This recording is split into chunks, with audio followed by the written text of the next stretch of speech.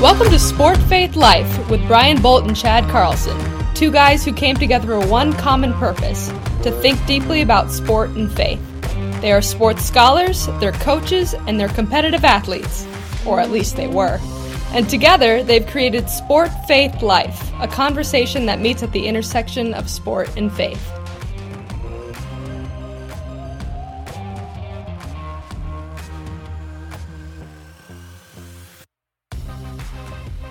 Today on Sport Faith Life, we welcome Dr. Perry Glanzer.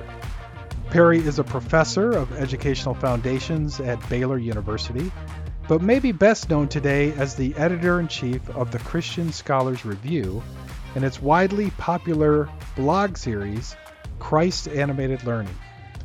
Perry has been an influential scholar for a long time, authoring or editing more than a dozen books about religion, moral education, and faith-based learning.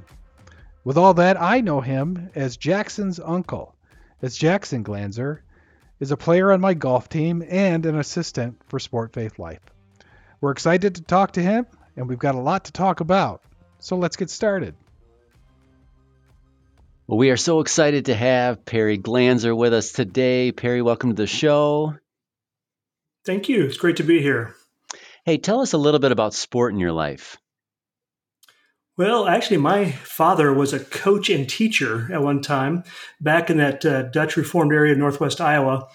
And so I grew up playing about everything. In fact, they even let me try hockey lessons once after we'd moved to Colorado. That was very short.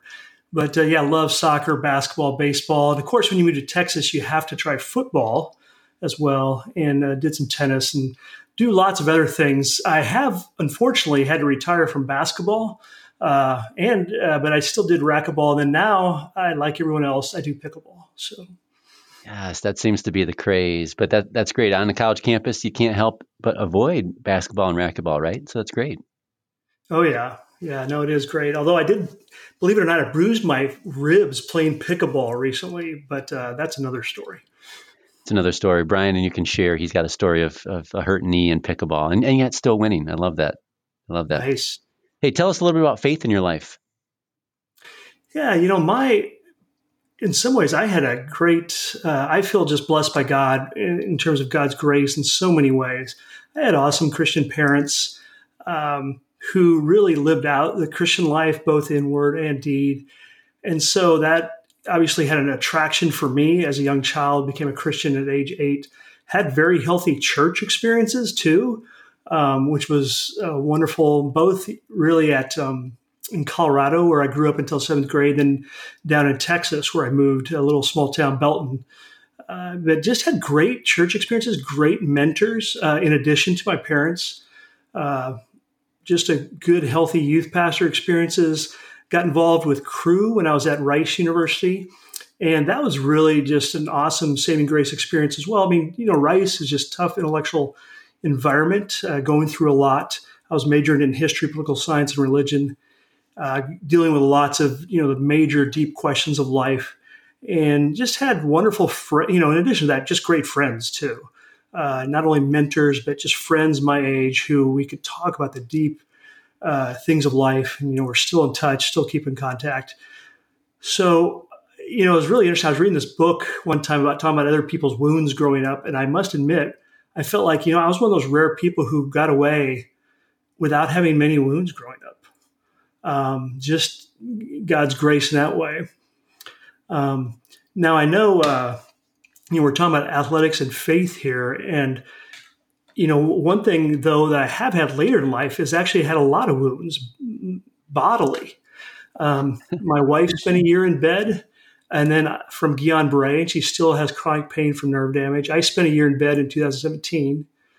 And then our whole family has suffered. My oldest son has a peanut allergy for which he's had life-threatening issues at times. And it's a reason why we came home from Russia when I was teaching there for a year. We needed to get medical treatment for that. And then my youngest has Crohn's. So, I've had to deal with the tension of bodily betrayal and loving the life of the body, the life of stewarding the body and doing athletics. And at times it's been a struggle. Yeah, thanks, Perry. I mean, I think you articulated it well when you said, the tension of having a love for the life of the body and yet being betrayed in some ways by the body just kind of going its own direction. My pickleball story was a tournament where toward the end, we were in the championship game and I felt a little tweak in my knee and I thought, oh, this is actually pretty bad. And my partner looked at me and says, "We're not quitting." So we didn't, and we did take home the trophy, which was a very small little medallion that probably cost about $3. And I ended up with knee surgery. So that's my pickleball story. And I imagine you have a few of your own. I'm wondering, just to help our listeners get to know you a little, is there something beyond pickleball that maybe a hobby, some sort of interest, or something unique that you could tell us to help us get to know you? Yeah. I would say probably, I mean, I love music, and that's probably one of the things. I remember reading this book about rituals, and it was the rituals really of creative people. And the book was talking, and basically it's just 1 to 2, maybe 3 page snippets of the rituals in which people engage to live the creative life. And it's all kinds of people from musicians to writers to, other sorts of creative types, artists. And what's fascinating is most of them had this ritual that actually I do, and that you do a lot of your creative work in the morning. But then often in the evening, in the afternoons, you do lighter work, maybe editing or other kinds of things, socializing. But then in the evenings, you're usually just totally discard the creative work. In fact, I remember reading this book, a couple stories. For example, Dickens stopped writing at about 2:30, and then would go for 3-hour walks around London, partly to get ideas and to rejuvenate and, might say even sports. I mean, gets that thinking going. I do some of my best thinking on my elliptical or mowing the yard sometimes. There's another composer who basically stopped listening to music after 5, just because he needed that break. And to be honest, I do some of that too. I don't spend a lot of time in deep reading or reflection as much, in the later hours. It's more a lot listening to music and enjoying all kinds of genres. Well, I thank you. I don't feel nearly as bad about my afternoon unproductivity as I did coming into this. This is fantastic. And for a guy that, you've written more than 10 books, I think, and, very productive, and you're taking, some time away in the afternoon. That's probably even deeper than maybe just the way that you conduct your life. And it may be helpful for all of us as we think about work and rest.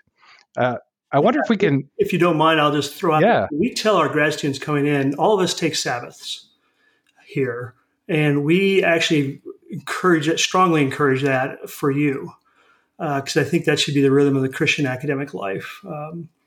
So I think, that kind of rest, whether it's in the evenings, when I had kids, I remember thinking when I was young in the academic life, I think, I'm not going to be one of those people who publishes a ton because, when I get home, I'm going to spend time with my kids.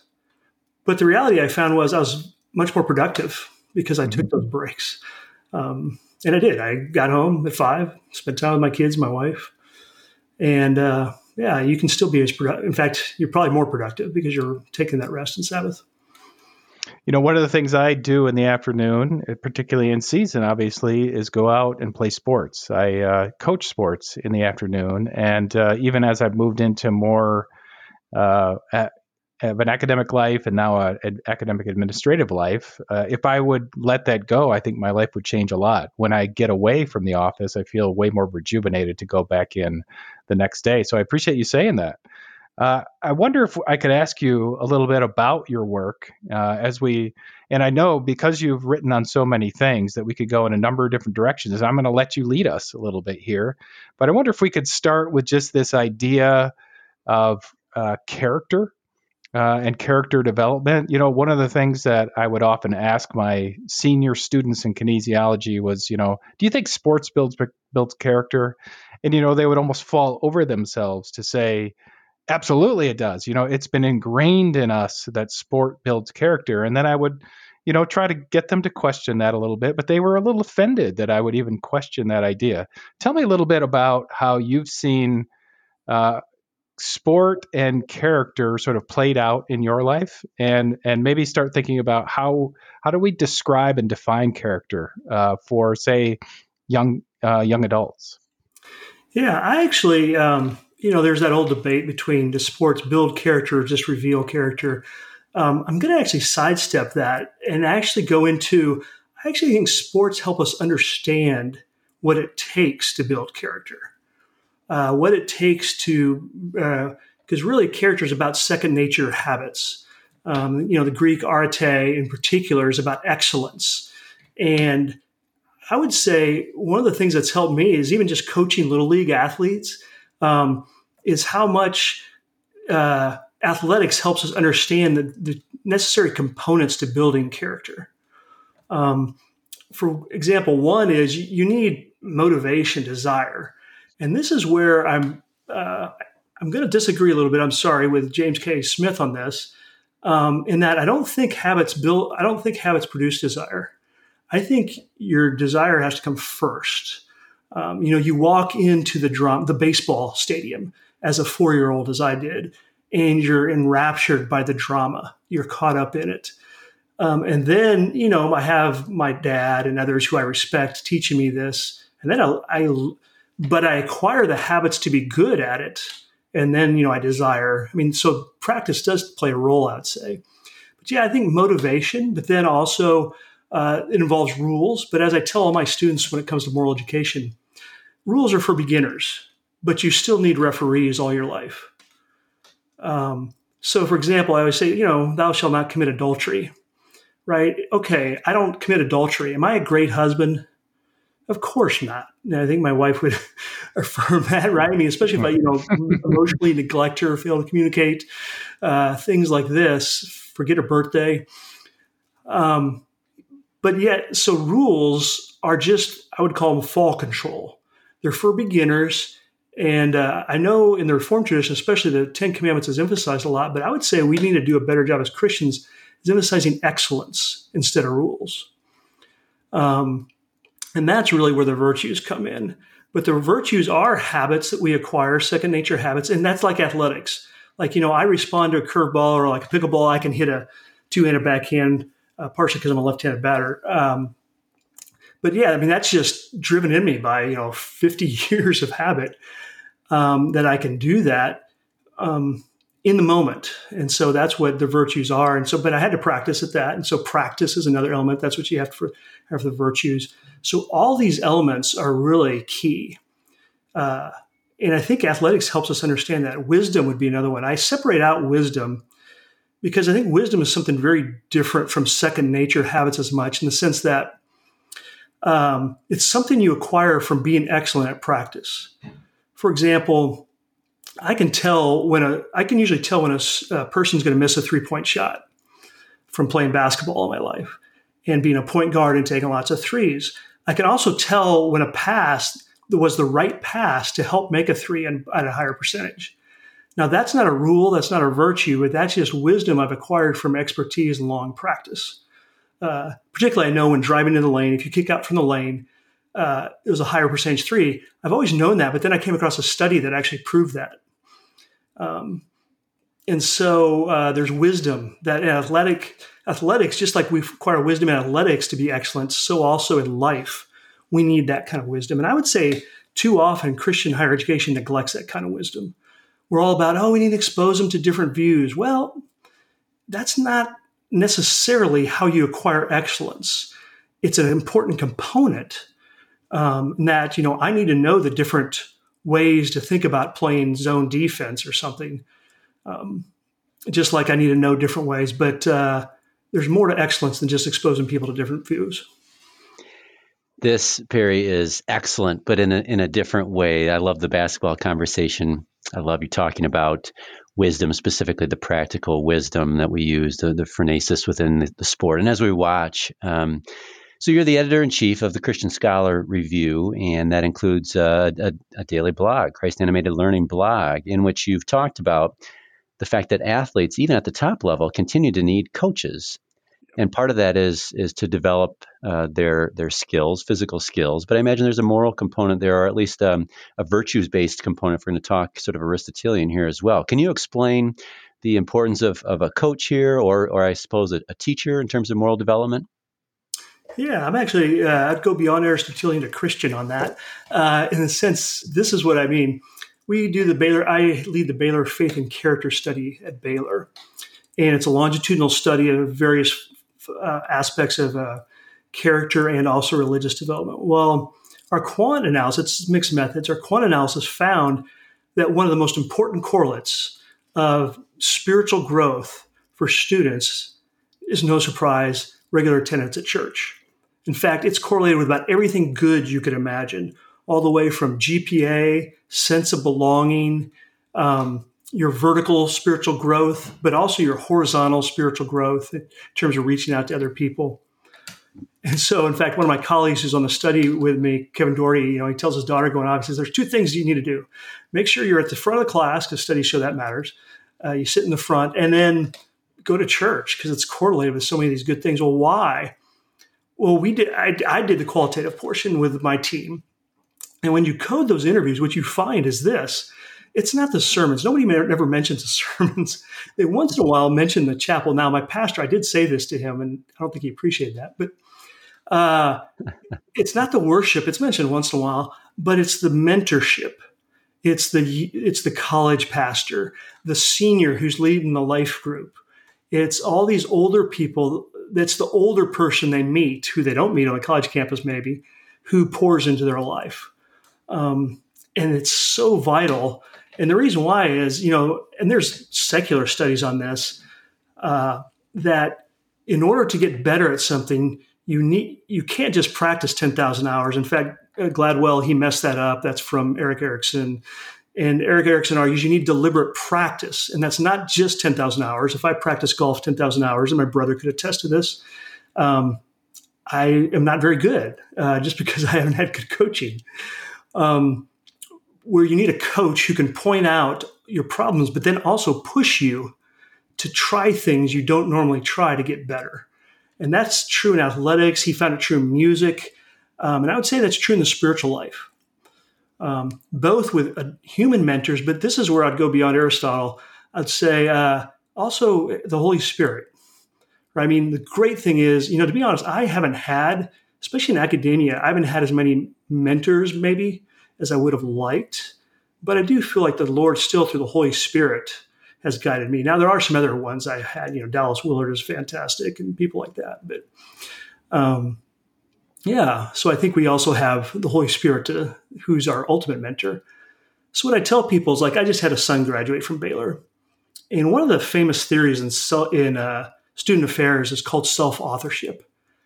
And I tell people, I really don't want him to self-author. Now I do, and I'm glad he has moved out. He has his own job. He's now paying his own car insurance.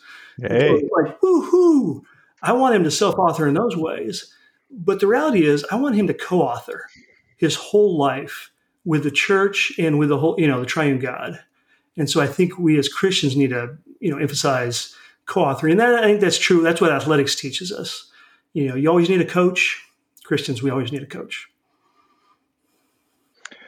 Yeah, thanks. That helps us think of a lot of different sort of applications. And when I listen to your answer, you did make a reference to golf, so I have to slide this in. Perry is the uncle of one of the players on my team, right? So Jackson Glanzer, Perry Glanzer, and we actually invited Jackson to join us, but in the off season, he has taken up coaching.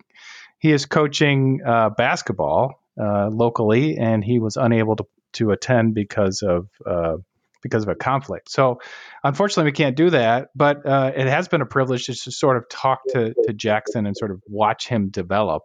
But I guess I'm curious about this whole idea of excellence as it applies to this mentoring that you're talking about, right? So and you mentioned two things. You mentioned that a coach needs to give you the knowledge, the sort of the stuff you might not know, but also maybe push you. Yeah. And we've seen methods of pushing throughout many years, right? Many decades of coaching, and some of it gets quite famous in terms of how we push people. And I wonder if I get you to comment on some of what you might see in coaching and how maybe the sphere of sport might be the same or different than mentoring, say, from a youth pastor or from maybe an academic mentor in some ways. In sport, it's at least in some venues been much more in your face. Mm-hmm. And I wonder if I could get you to comment on where you see that sort of falling. Yeah, I would say one of the fascinating things we found in our Baylor Faith and Character study was when students pointed to what helped them grow. We'd ask them questions about, have you grown spiritually? And then we coded for everything that helped them grow. And one of the things they identified that helped them grow quite a bit were mentors, like coaches, but also peers. So you might say they're teammates. But one of the things both of them provided was accountability. Now, what's fascinating is accountability is not a virtue that's often emphasized in the positive psychology of literature, for example. In fact, but the good thing is a couple of my colleagues, C. Stephen Evans and Byron Johnson, received a Templeton grant to study accountability and create some of the first scales to measure accountability. But what's intrigued me was how much people who talked about they grew spiritually, they talked about that accountability was so important. They had a roommate call them out. Or I remember this girl talking about how she got back from an overseas spent a semester overseas, and she wasn't really treating this guy very well, and her friends called her out on it. And she says, it was really good for me and really helped me grow spiritually. So I think that kind of accountability, it's not going to be the in-your-face coaching. I had one of those coaches. Well, I had more than one. And those are not very effective, certainly with me. Perhaps they are with certain people, but not my personality. I benefit more from just John Wooden-like instruction, I would call it. I think, that kind of accountability is important. It seems like the in-your-face type of model that I would say maybe fewer and fewer coaches are using today, or at least publicly, I suppose. It doesn't develop the type of self-authorship that colleges and universities, especially in their student affairs domains, would like to see from students. And so it maybe is a model that has passed its prime in terms of effectiveness in the development of a student athlete. I'm curious about this other thing that you mentioned related to how we grow morally, and that is the role of parents. You talk about your father being a sports coach for a long time, both in the school system but also within a church. What's the role of parents in moral development? And I would say if you can speak to how that works in the world of sport too, that'd be really helpful. Yeah, I think this goes back to, really what, I think Wolterstorff wrote about this in the 60s, that modeling, I think, is, one of the key aspects of teaching when it comes to moral development, and certainly I think in athletics too. And I think especially, among parents, I've seen this in my kids when I try to help them on an essay. Even though I write for a living, they don't always receive it well. Same with my dad. My dad would try to teach me stuff, and even though he was a coach and a very good one, I did not always receive it well. But I certainly noticed what he modeled, and he was, even today, I think he was just incredible. When I think about his patience, he taught middle school early on, and I think that refined it. His patience was incredible, and also his contentment. Part of it, he grew up poor, kind of post-depression in South Dakota. But also, there's a little bit, I think, the Mennonite background in the sense of more simple living was helpful. Just a number of virtues that were very important, and he modeled those. He didn't give a lot of didactic teaching. He did some. Also, he told great stories. Later, after being a coach, he was a pharmaceutical sales rep, and we would always relish him coming home with stories from, out visiting a doctor out in West Texas or something. But so I think those things, example and the storytelling were quite effective as a parent. And I find my more direct instruction too, as you guys probably find, is not always received as well, even if you are an expert in the area. I think we can all resonate with that in many different ways. I think this whole world of like how to get something across is very interesting. As a coach, we all have our goals, right? We have our plan to be an excellent team, to develop excellent players over a length of time. But most coaches too talk about this idea of personal development, potentially moral development, certainly in a Christian context, Christian development, right? So faith formation. And I just wonder about how some of the things that are happening in sport can carry over, or how you might see some of that carryover happening or not happening. And this is the example I'll give. We talk about golf and Tiger Woods, a very famous golfer, right? I know that as a golf coach, if Tiger Woods went into the woods because his ball went in there, and he found it, but then stepped on a stick and accidentally moved it, and nobody saw it, Tiger Woods would walk out and he would find an official, or he'd tell his playing competitor, "Hey, my ball moved. I got to give myself a penalty." Right? So he would have just unbelievably accountable personal honesty as it relates to golf. And yet Tiger Woods lied to his wife for years. And so we have this like extreme honesty in one place and then dishonesty in another. And often those two are talked about together. And I wonder if anywhere in your research you've sort of encountered how maybe practicing a virtue in one place can either develop or blend into another area, or if you think that actually doesn't work that way. Yeah, that's a fantastic question. I think it doesn't work that way. Now, there's famous studies back from the 1928 to 30 by Hartshorne and May, in which they studied honesty, and they found people were honest in one experiment, but they weren't honest in, for example, another experiment, another context. Well, I think they made the erroneous conclusion that there's no such thing as character, because they assumed that character would carry over. And my argument would be, well, just like athletics, and this is where athletics I think can be helpful again, just because you're good in one sport doesn't mean you're going to be good in another one or excellent in another one. You have to learn the virtues, what I call the second nature habits, of tennis and basketball. I mean, those are totally, different second nature virtues you have to learn. And even, I've played baseball, tennis, racquetball, and pickleball. Well, all those do involve swings, but even the swings are all different. And so even though you may learn some part of the virtue, the second nature habit of a swing, you still have to make adjustments. And so I would say, you may learn how to love your students well, and you may be excellent at loving your students, but that doesn't mean you're excellent at loving your kids or excellent at loving your wife. I think, and this is my argument in my book called Identity Excellence, you have to learn the virtues in each identity context. Just like you would have to learn different, jumping in ice skating is different than jumping in basketball, or even different than jumping in high jumping. You have to learn different second nature habits in stewarding your wealth. As a steward, say you're stewarding your wealth, or say stewarding the environment, or stewarding my body, or even say being a good friend. Just because I'm a good friend doesn't mean I'm going to be a good neighbor. You have to learn what it means to love as a neighbor. And that's different than being a friend. In fact, I've interviewed students here just recently, and a lot of them will tell stories about, because of the question we asked about sacrifice, how they sacrificed for their friends. They'd help them stay up all night with their homework, do all this kind of stuff for their friends. I only had one student out of 150 talk about sacrificing for their neighbor. And so I think, wow, that's great. Our students are learning to sacrifice for their friends. I'm not sure they're learning to sacrifice for their neighbor. And so we have to teach that particular loving virtue in the context of a neighbor. And that's different than, historically, especially a lot of the Greek and Roman thinkers thought, you just develop virtue as a whole.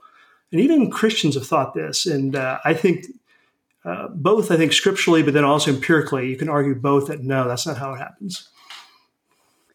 So this might be an unfair question for you, Perry, But I'm curious. You're talking about identity context and the lack of carryover if there isn't sort of a context that's built within one particular moral virtue in a certain setting or another. When you look at sports, you've mentioned a number of different sports already now that you have played or do play. As someone who studies morality in specifically Christian context, do you see any one particular sport whose or one particular sport in which the context for one's identity development fits better with the Christian life than another? Ooh, wow, that's a good one. I've never been really asked that question. Yeah, I would think boxing is probably not as good as some other. Boxing's kind of like modeling. I've asked my Sunday school class member, would you want your son to grow up to be a boxer? Nobody raises their hand. Would you want your daughter to grow up to be a model? Nobody raises their hand. And so there's a question about, and this would be good on your Reformed campuses. I mean, can those modeling and boxing be redeemed? Or should we just reject them as part of culture? I'm sure Reform will come up with something. But I will say, I think, there's probably some other sports that are, going to develop some better second nature habits that will help in this way. Certainly I think running, I will say though, running can be very individualistic. There's some studies that runners can be pretty narcissistic and self-centered. Unless it's right, you're a part of a team, like on cross country. Versus, basketball and baseball, they just naturally you have to not be self-centered. Football too. So I do think there's something for team sports. In fact, I remember this one this guy tell me he was on a staff of a Christian group, but he says he didn't grow up Christian. He says, my parents divorced. He says, once they divorced, I stopped all my team sports and just went into anything violent, like boxing, karate, martial arts, because I was just so angry.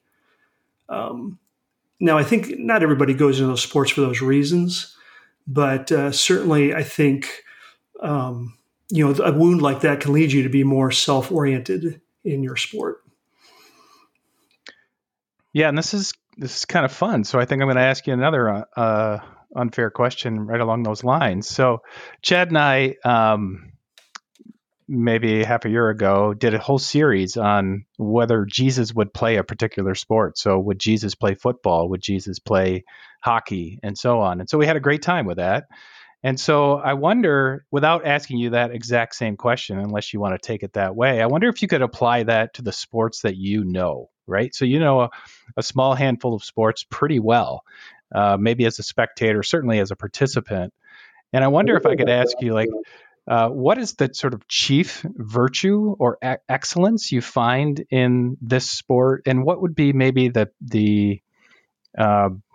thing to be wary of from this particular sport? Wow. Yeah, that's really good.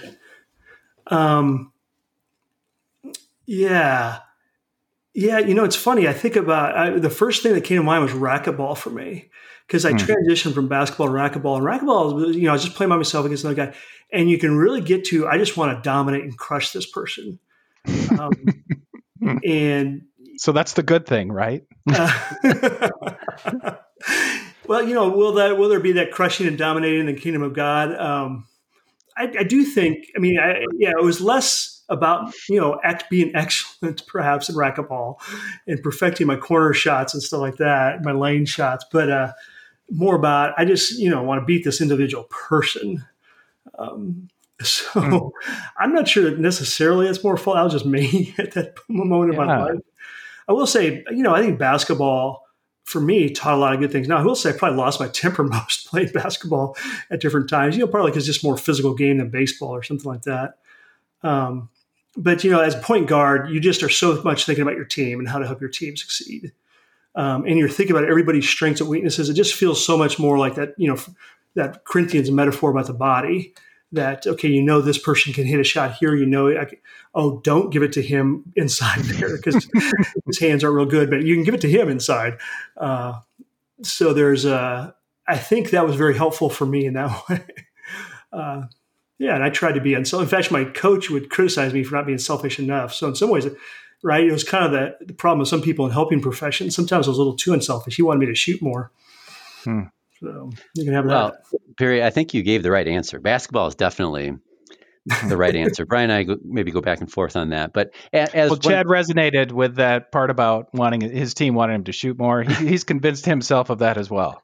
Every team I'm on, I'm convinced wants me to shoot more, whether they say it or not. Their body language, I'm reading that. That's what I read from everybody. Shoot it, Chad. I play with. Yes. Well, Perry, one of your colleagues at Baylor, Paul Putz from the Faith and Sports Institute at Seminary, has done a really nice job of exposing something that's often hidden behind James Naismith, the creator of basketball's reason for creating this. And that is he didn't care about wins and losses. He cared about the development of Christian character among young men. And so I think there is something there within the sport that whether he laced it into the rules or it was sort of spirit infused through prayer and other means, who knows? But I like that you went that direction with the answer.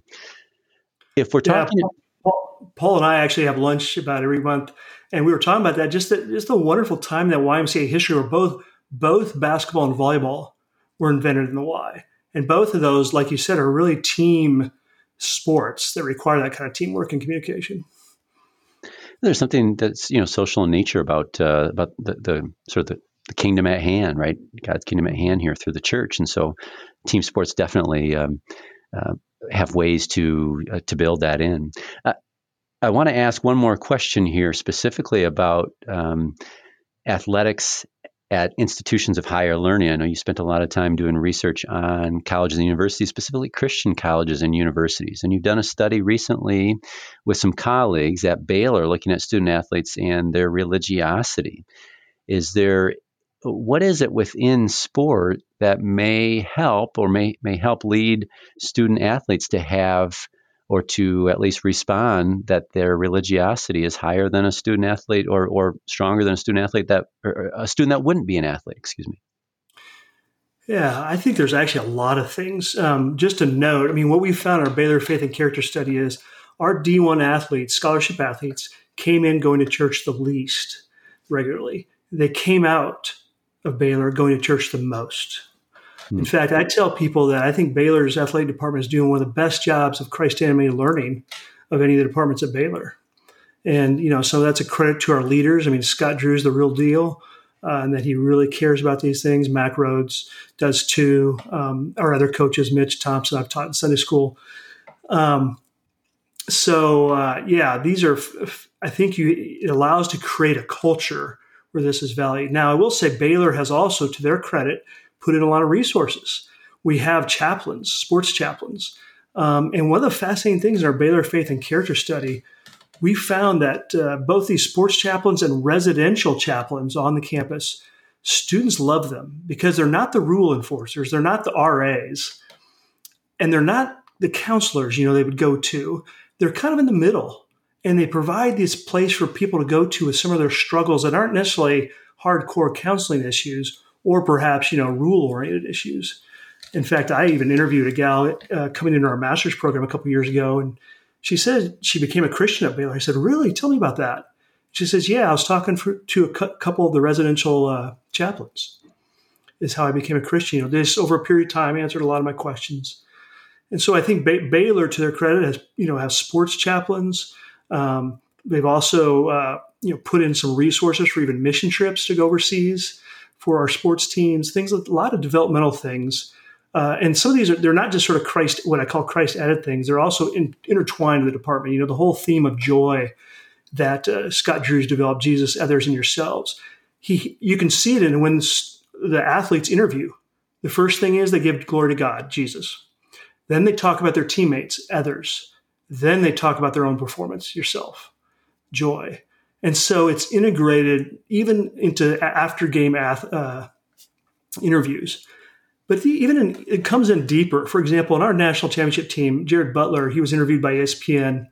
He talked about, I was so concerned about my draft status and what everybody was saying and all this stuff. And then I just remembered, you know what? My worth is found not in my performance, but in God. And we really are doing know our athletic department really emphasizes that. Because he says your performance is going to go up and down all the time. And that's not where your worth and identity should be. Your identity should be grounded in that you're made in God's image and you're loved, and through Christ. And, and Butler in this ESPN interview goes, yeah, when I recognized that, I was able to just relax and play a lot better. Now, I don't think we just point athletes to do that so they perform better, although I do think that's going to be an outcome. For most, maybe not all, but it's like that's the core of the gospel. Your identity is not in some contingent thing, that your achievement, or even what your teammates think about you or your coach thinks about you, but it's really that you're it's what God did for you. And it's a gift of grace, not something you achieve or earn.